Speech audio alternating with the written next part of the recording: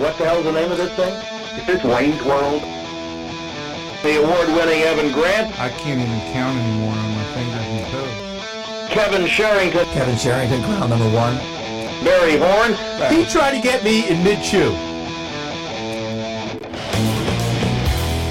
Hello, everybody. Welcome into another scintillating edition of Ballsy, the Sports Day DFW podcast with the Dallas Morning News. I am Kevin Sherrington. There is Barry Horn. Guilty.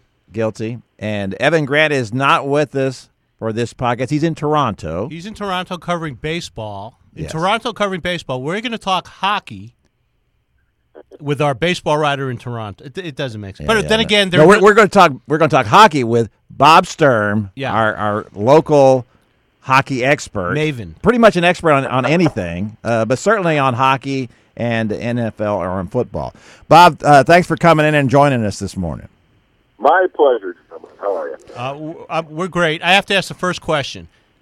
Stars, goalkeeping, okay? Yeah. Before you start, shouldn't a goalkeeper be counted on to win a game, to actually win a game for his team?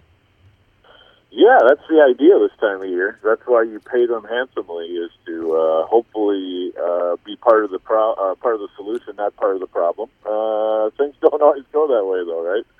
Yeah. What about game 2 on Sunday? What went right for Kari Lehtonen? Well, nothing went right for Kari Lehtonen except they didn't make him stay out there for 2 more periods. So I guess from the standpoint of getting yanked, I don't know. I mean, he's a really interesting player because, using all my draft jargon, and please excuse the occasional airplane here as I find the place where I live that has the best cell reception, but it also might be on a flight path. So the thing about Kari is when he plays his best, he can be pretty special. He's toolsy and all that, but using draft jargon, he has that really high ceiling, really low floor problem, which means on his day, he's fine. He might be better than the opponent down the ice, but when he's not on his game, he's a mess. And it almost appears to be primarily between the ears because I think we saw last Sunday, and maybe this is a Sunday trend, last Sunday in Minnesota when he gave up one, you kind of felt the avalanche coming.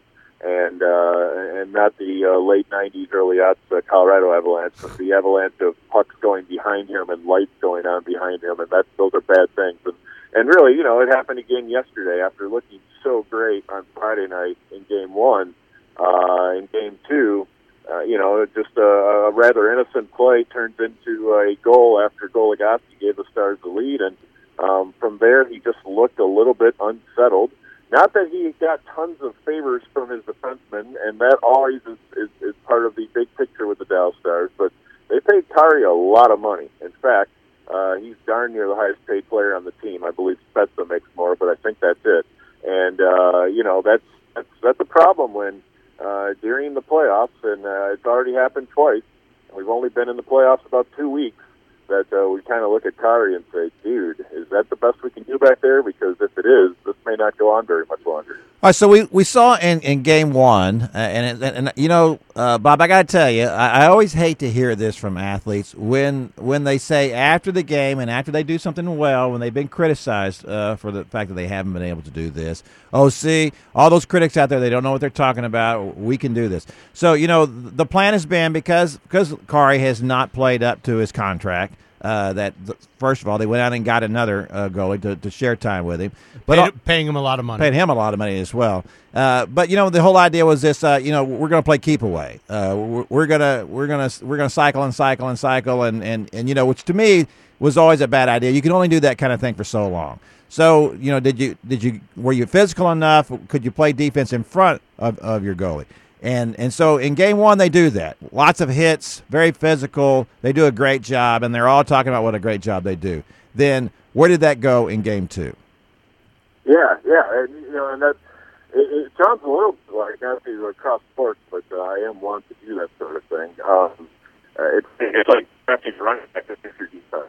It's a theory on paper, but there's going to come a time where you can't hide your goaltender. And in the Cowboys' case, I don't think they'll be able to hide their defense any better with Ezekiel Elliott. And you just to tie those two things together. The Ken Hitchcock Dallas Stars, which we all remember with great fondness, they had about as great a defense as you could possibly design. They had Selke Award winners up front playing forward for them, who were known for their great defense. Then they had great defensemen who complemented each other in their skill sets, and they went about 6 deep, which is remarkable. That said, given that roster and that coach and just everything that team preached about defense, there were still times where Ed Belfour had to be the best player on the ice or the Stars were going home. And so I like the idea that occasionally there will be nights where you could get Kari Letton in a stool back there. But honestly, the further you go in the playoffs, the less likely that's to happen because you know how the playoffs work. There are no bad teams left. As the further you advance, the bad teams are weeded out. And you know what? Good teams are not going to let you win a playoff game, let alone a playoff series against them, without making sure your goalie answers all the questions. So it's a matter of time, but I would imagine there will be far more games like Sunday where he's going to have to be great than there will be like Friday where the team seems to take a lot of the pressure off of him. Well, I think the good news is if they're playing every other day, they won't be playing this Sunday, the upcoming Sunday. That is true. So that's good news. But sooner or later, this is going to catch up to them. Agree? Well, that's definitely what the odds would tell you. When you look at St. Louis, for instance, and this is honestly it's a weird pick your poison type of situation because St. Louis, I think, was probably the team that if you could say at the start of the playoffs, I get to vote out 3 Western teams. If you were looking at the best 3 Cup contenders from the West, you would say, well, let's get rid of the Kings, the Blackhawks, and the Ducks, which happened. Right. But unfortunately, the Blues, honestly, and I've thought this all season long, and I think I've said it a number of times that could be verified with a Google search, is just that I think the Blues are built to deal with the Blackhawks, and if the Stars are kind of a Blackhawks-like clone with their puck possession and their speed and their skill, then the matchup would also apply to Dallas, except that the Stars would not have the benefit of 3 Stanley Cups, credibility.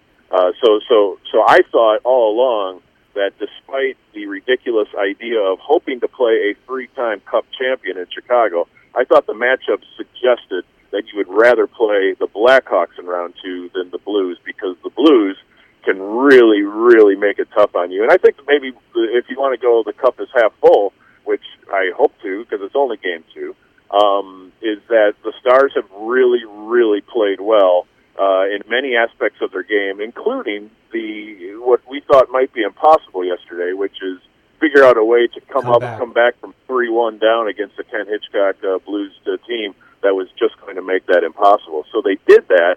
They darn near could have and should have been up 2-0 in this series, but now it's all square, and this hopefully will provide us with another week and a half and another 5 games of edge of your seat, heart-stopping entertainment. I think that's good for everybody, and it's good for hockey locally. And I think the Stars can win this series, but clearly they can't have any more free period or free goal against periods. That's a killer against a team that can play defense. And St. Louis might have the 2 best goaltenders in this series. I saw the arena get excited when Brian Elliott was down yesterday because he took that puck in the face off Spezza. Right. But trust me, their backup goalie is Jake Allen. He's got to be better than anything the Stars have. And because of that, Bob, you know me, Mr. Hockey. But how many teams have gone deep into the Stanley Cup playoffs when when you have to go to your goal? If there's a situation like that, then yeah, okay, right. But when you're not sure which one you want, how many teams have done that? Man, I mean, there have been times, of course, Detroit has used kind of a 2-goalie system from time to time with, was it Hasek and Osgood? I'd have to check my notes. Right. And clearly Chicago has won the Cup with less than top of the world goaltenders. But really, the storyline has been predicted by a lot of people nationally who don't wave Stars pom-poms or pay the Stars for tickets every year like I do. lot of the national people who are not biased anticipate a summer where the Stars try to find that final piece, a la going to get Belfour in the summer of '97, maybe. Right. Maybe that summer of '16 is kind of a repeat story where because of the upcoming expansion draft, where teams can only protect a goalie. Maybe the Stars make a big run at a big salary goalie to try to fix this once and for all in the summer. But of course, that's a really defeatist way to look at the end of the series and maybe the Stars figuring it out and going on a cup run. That's really the remarkable thing here is we talk about the playoffs every year for our entire lives if we're hockey fans, and we always talk about goaltending and special teams. The power play hasn't killed St. Louis, and their goaltending has been second best, and that's where we are 2 games into the series. I picked up the Dallas Morning News today and read Tim Collishaw's column, and Tim is a numbers guy. In case you didn't, he's huge into numbers. He's a savant when it comes to numbers. He made higher on his math portion of his SAT than he did on the verbal part. I thought you were going to say he made higher on the math portion. You know what? I've always told him you should have been an accountant because you would have played to your skill set better. I thought you were going to say he made higher on the math portion of his SAT than you made on your entire SAT. Oh no, that's not true. That is not correct. But that's what I thought. That's what I thought. But Tim contends, and he cited statistics that home ice advantage really doesn't matter, and I can't believe that's true. Your thoughts on that? I think it really matters in Game 7. In fact, I think the Game 7 number is right around 85%. So that hardly seems random. But if you're saying home ice in general doesn't matter that much, he certainly has the benefit of evidence, even this playoff season, in his hands. Now, there are teams that preach line matchups. And you can only do that at home because you get last change after each whistle. And the Stars don't really believe in that necessarily, so it should not affect them too much. But the idea that St. Louis going home should be able to, pick whoever they want on the ice against Jamie Benn, whoever they want on the ice against Jason Spezza, they should be able to do that much easier than they can do it in Dallas. But there are obviously ways around that. So home ice matters. And doggone, I'm going to be happy if this series goes Game 7. That's going to be in Dallas and not St. Louis. But it can only get you so far, I had a strange television watching day yesterday. I got up early and actually watched a soccer game. I watched Leicester City and Manchester United play in a delightful. Did you watch the game? Of course I did. Yeah. Were you rooting for Leicester City as I was? Anybody who has the slightest heart and the slightest joy of an underdog being successful, anyone who is not actually on Tottenham or has a relative on Tottenham who isn't cheering for Leicester City, it's just that would be sad to me. They are a legitimate, and I mean legitimate, 5,000 to 1 shot. Now, I'm not trying to help somebody, win a massive bet. But if somebody did put any money on Leicester City at the start of the season, they were absolutely doing it as a joke. Right. It was a lark. There was no chance they thought they would have a chance. They were doing that as kind of a, hey, I'm a Leicester City fan and I believe. But you really don't believe. That's insane. The idea that they can close this deal, and the problem with explaining it, especially to the American sports fan, is there's really no comparison. People say, well, this is probably like the Miracle on Ice at Lake Placid, and I say that's my single favorite sports story, but it's not even close because that's a 2-week tournament that really requires only about 6 games. This is a 10-month marathon with 38 matches and no salary cap, and so literally the 11 players they put on the field combined, the fees to bring them in are less than 1 player on Manchester United, let alone the entire roster. It's about I think the number was something like they have 7% of the assets on the field as Manchester United or Manchester City or Chelsea or these big boys. It's impossible for Leicester City to win the Premiership. This is a once-in-a-lifetime story, and it can happen today. If Tottenham doesn't win at Chelsea, Leicester City will be champions. And I swear to you, there's nothing in sports you can compare the story to. Well, I'm glad you had an opinion on that. I'm glad you had a thought on that because my next day, not only did I get up and watch the soccer game at 8:00 in the morning, then I watched the entire hockey game, and after the game, I watched all the post-game shows and everything. The penalty that they called on Roussel. Yes. Penalty or not in overtime, which gave St. Louis the man advantage in the power play goal. Penalty or not? Yes or no, but I'll preface it with I hate penalties in overtime, and I also know that people hate that opinion of mine because they say it's very frustrating to them that there are situations where a penalty should not be a penalty, and there are other times, it's hockey. It's hockey, and so most of us who grew up around the sport, we love our fights, and we love our overtimes being complete prison rules and all of that. That said, when you look at that game from what appears to at least be as close to unbiased as I can get, I would have to admit that the Klingberg penalty earlier in overtime was a legitimate penalty that stopped a scoring chance from one of the most talented players in the league, in Tarasenko. And then the Roussel penalty along the blue line there, that created a scoring chance that could have ended the game if it had gone uncalled. So as much as I hate to admit it, Roussel has to do a much better job of trying to look innocent, and unfortunately, that's a penalty. Now, those are both penalties, which I do. Your argument could be, boy, it sure would have been nice if 30 seconds before that, when Paul Stastny hauls down someone in front of Niemi, that's called as well. But that does not take away the yes or no merits of Roussel's penalty, which I am sad to report. To me, that's a penalty every day of the week. All right, Bob, we got you here, and so we cannot let you go without asking you about the draft. I read your fine synopsis today. I thought it was very fair all the way around. I especially liked the caveat there at the first when you talked about the fact that grades are ridiculous. I hate the grades. I think it was always a bad deal when we would give grades to the Cowboys' offensive line immediately after the game. We used to require our reporters to do that. Someone would actually grade the offensive line from watching it on the field during a game, which was just ludicrous to me that we used to do that. But at any rate, as you said, you don't want to give them a grade. But let me just ask you this. All right, first of all, we know that you felt like with the first pick, you certainly like Zeke Elliott as a running back, but probably would have leaned toward maybe Jalen Ramsey instead. Yeah, I would have. My perfect solution to this draft. I was asked a million times, what are you doing when it comes to number 4?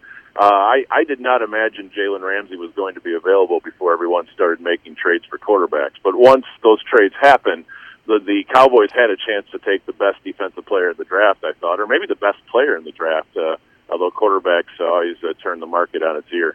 And so I thought the chance to get a blue chip difference maker at corner safety was a really great idea. But then, honestly, what governs my decision-making process at number 4 is partly I just would never take a running back that high unless I was absolutely positive that running back was Adrian Peterson or something very similar to it. And I think with each passing year, definitely with each passing generation, running back is becoming less and less important. The Cowboys are trying, I think, to win at a very high level by kind of using their 1990s philosophy, which, in 2014 it was pretty convincing. But the rest of the NFL doesn't really believe that 1990s football works.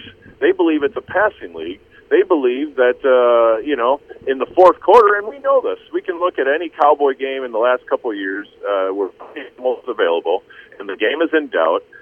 Anytime in the final 8 minutes, if the Cowboys are tied or behind, pretty much every play they're going to call is going to be a pass. So, in that situation, if you're tied or behind, late in a game, the game's on the line, you obviously pay your quarterback what you do because he now decides the outcome of the game. They had DeMarco Murray in 2014. DeMarco Murray helped ice away a few games, but when they needed rallies, heck, when they were trying to rally against Detroit in the playoffs or Green Bay in the playoffs, they weren't running the ball in the fourth quarter.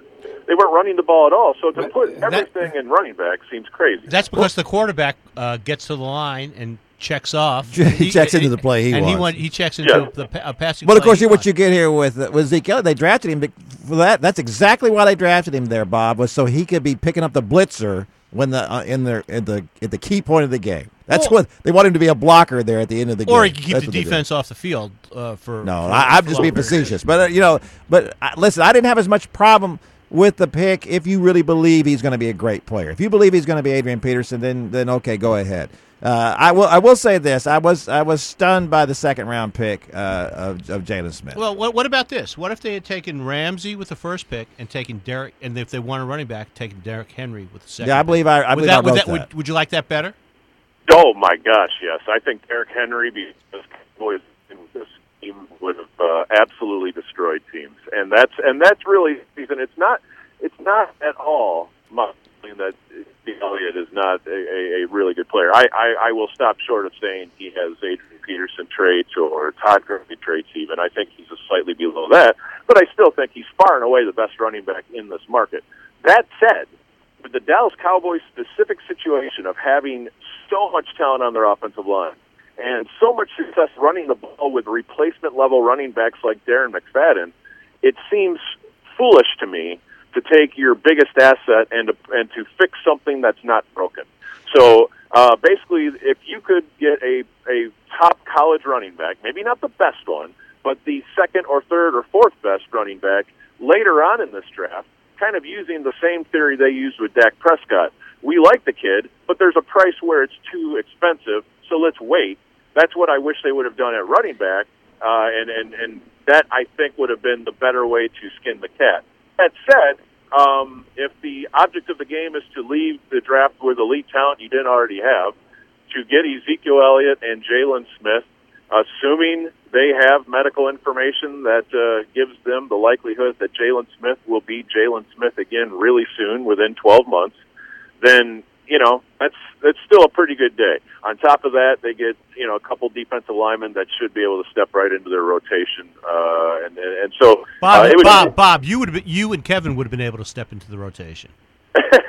Well, with signing Cedric Thornton, with getting Benson Moea from Oakland, and then these two kids, even with the foolishness of DeMarcus Lawrence and Randy Gregory, hypothetically, the cupboard is not bare up front, especially they should be better at stopping the run. So I know everyone wants an A+ or an F grade on every single draft, and I'm just not that type of guy. I think we require a little nuance here. I think they did okay. I think they could have done better, but I realize every Cowboy fan is so excited that Ezekiel Elliott is Emmitt Smith, so I don't want to rain on the parade. I just think they could have.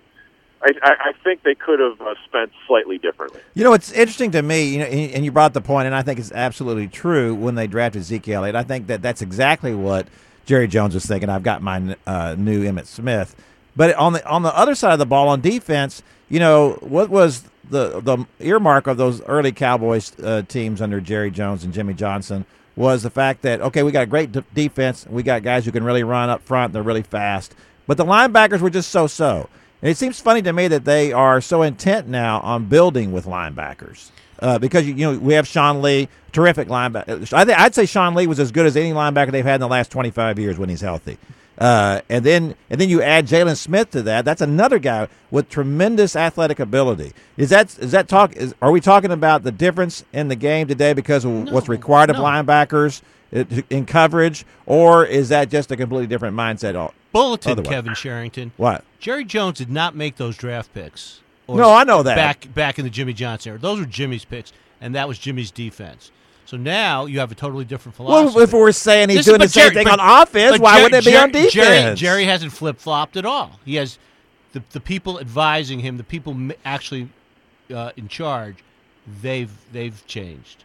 Let's Yeah, and I think what's interesting though is, and I don't mean to make everything a discussion of money or something like that, but I do think at some point you are required to do a little draft study and kind of cross-reference it with career spans.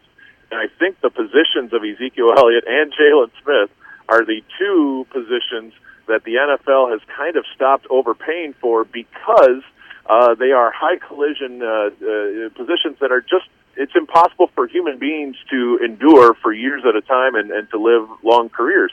We always talk about the money four positions, quarterback, left tackle, pass rusher, and cornerback.